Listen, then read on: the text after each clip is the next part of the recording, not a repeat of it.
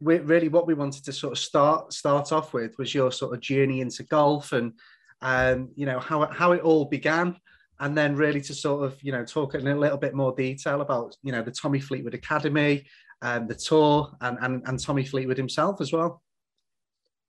Oh, wow. I'm really glad you asked me, because I actually drove home tonight and had to go slightly out of my way, the long way around, to drive past where my golf journey began, which was at Southport Municipal. Yeah, so it resonates very, very deeply with me.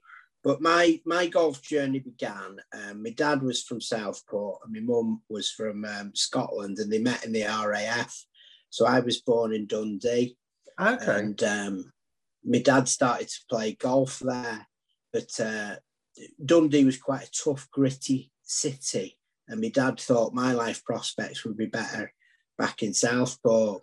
And we come from a very humble background, and he actually sold his clubs to afford to be able to move back down. Oh, wow. So by the time I was 10, just 11, he'd got back on his feet and he decided to start golf again.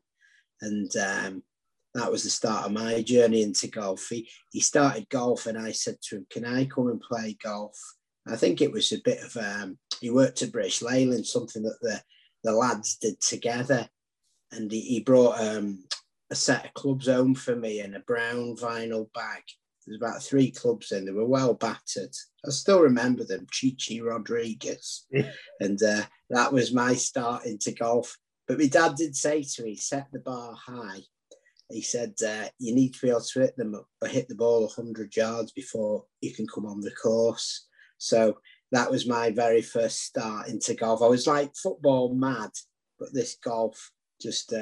it grabbed me instantly. Well, that week of thrashing balls, trying to get a ball to go 100 yards, you know, sheer exhaustion, hands covered in blisters, and almost an exhaustion and exasperation, I gently hit one. I connected just right, and I thought, I've been trying too hard for a week, and the ball took off. And my dad took me to a football field for the official measure off in Southport now, where the hospital's been built.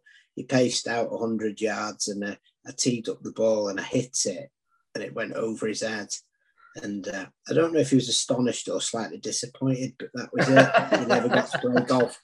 He never got to play golf with his mates again. It was me alone all the way.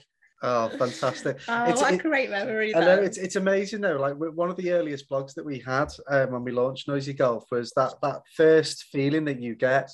Like my dad came from home from a factory here that was interested in golf when I was 10, and he came back with this second-hand set. It was a thick, proper heavy black Dunlop bag, and it had a 7-iron in it, a three iron, a 4, like proper timber woods as well. It had a 4 wood with the plate missing, the metal plate missing at the bottom, and there was a driver with loads of tape around the shaft and the neck at the club. And I remember it like it was yesterday. The smell, the feeling of the grip, it instantly takes you back, that first experience. And it sort of makes you wonder now, you know, with the equipment that's available to kids, you know, their experience is obviously quite different when you consider the equipment's available compared to, you know, decades gone by, so to speak. 100%.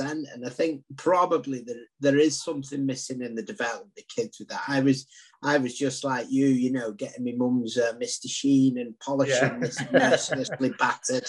My wood was plastic. It was a plastic wood made to look like wood, but I kept polishing it, but I couldn't polish the dints out of it.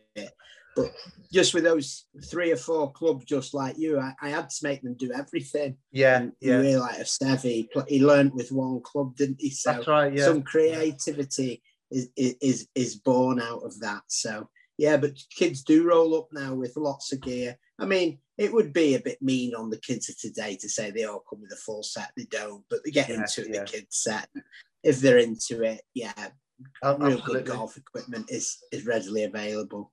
No, brilliant. It's certainly a lot more accessible, definitely. I know that, I mean, I think that the whole industry's changed, but I think it seems a lot more empowering now for juniors to have choice, perhaps in, you know, as I say, whereas not so recently, they didn't tend to really.